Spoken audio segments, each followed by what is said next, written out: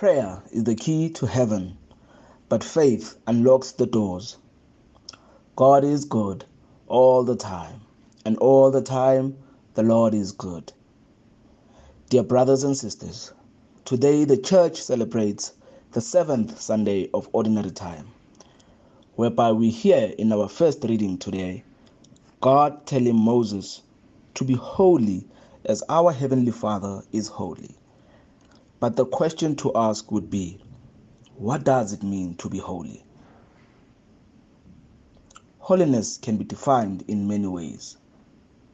However, in the past week's readings, we have been provided with guidelines of how to obtain this holiness. For example, in the Sermon on the Mount, whereby we hear Jesus preaching about the blessed sayings, as well as the 10 commandments, which lead us to holiness. Today, we are being taught that these guidelines are founded on love. For God our God is love, and it is through this love that we are drawn to holiness. As I was reflecting upon what holiness means, I was reminded of a story of a blind man who used to fall and hurt himself because of the loss of his eyesight. And so, his friends decided to buy him a light bulb with a string around his neck, so that people could see him even during the night. This helped the blind man so much that everybody became aware of this bulb and would offer assistance during night times. One day, a young lad came running and bumped into this blind man and broke this bulb. The blind man was so angry and began to shout, "Who did this? Can't they see that I'm wearing this light bulb?" The young man replied, "Sorry, sir, I did not realize that you had a light bulb on."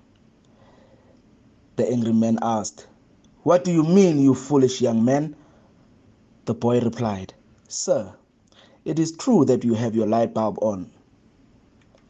However, it is not switched on because the gas or the oil has run out."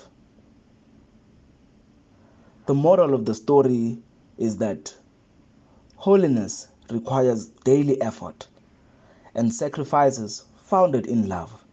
For God is love, and it is this love which draws us to holiness. It is through this love, it is through God's love that we are given the strength to love our neighbors. It is through this love that we are made God's temple. However, like the blind man, we need to constantly regas or fill our oils so that this love, which is God's Spirit, may be able to dwell in us. It is only when God's Spirit is within us that we can become fools in the eyes of men and wise in the eyes of God. For we hear in the second reading that all things are ours, and we are Christ's, and Christ is God. Therefore, whoever keeps Christ's word, in him truly the love of God is perfected. Dear brothers and sisters, we are Christ's stewards entrusted with the mysteries of God, for God's Spirit dwells within us, and therefore it is important that we imitate that which we receive. In our gospel reading today, we are presented with new standards of love, as well as how to attain holiness, which goes beyond the 10 commandments.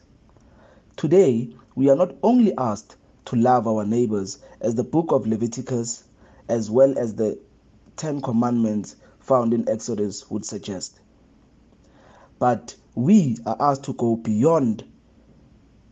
We are asked to go beyond that, as far as loving our enemies, as well as praying for them. For prayer is the key to heaven, but faith unlocks the doors.